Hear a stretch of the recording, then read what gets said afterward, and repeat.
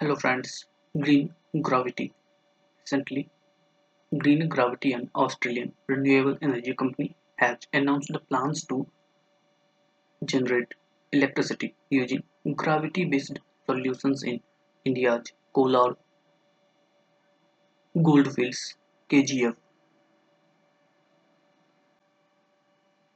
The company will haul a weighted block weighing up to 40 tons up to the top of a deep mine shaft using renewable power during the day.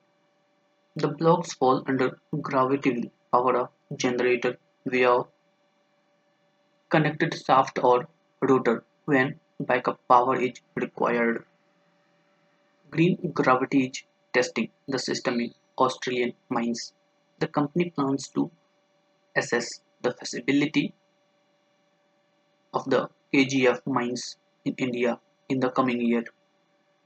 The project will be funded by India's Ministry of Mines and the Ministry of New and Renewable Energy.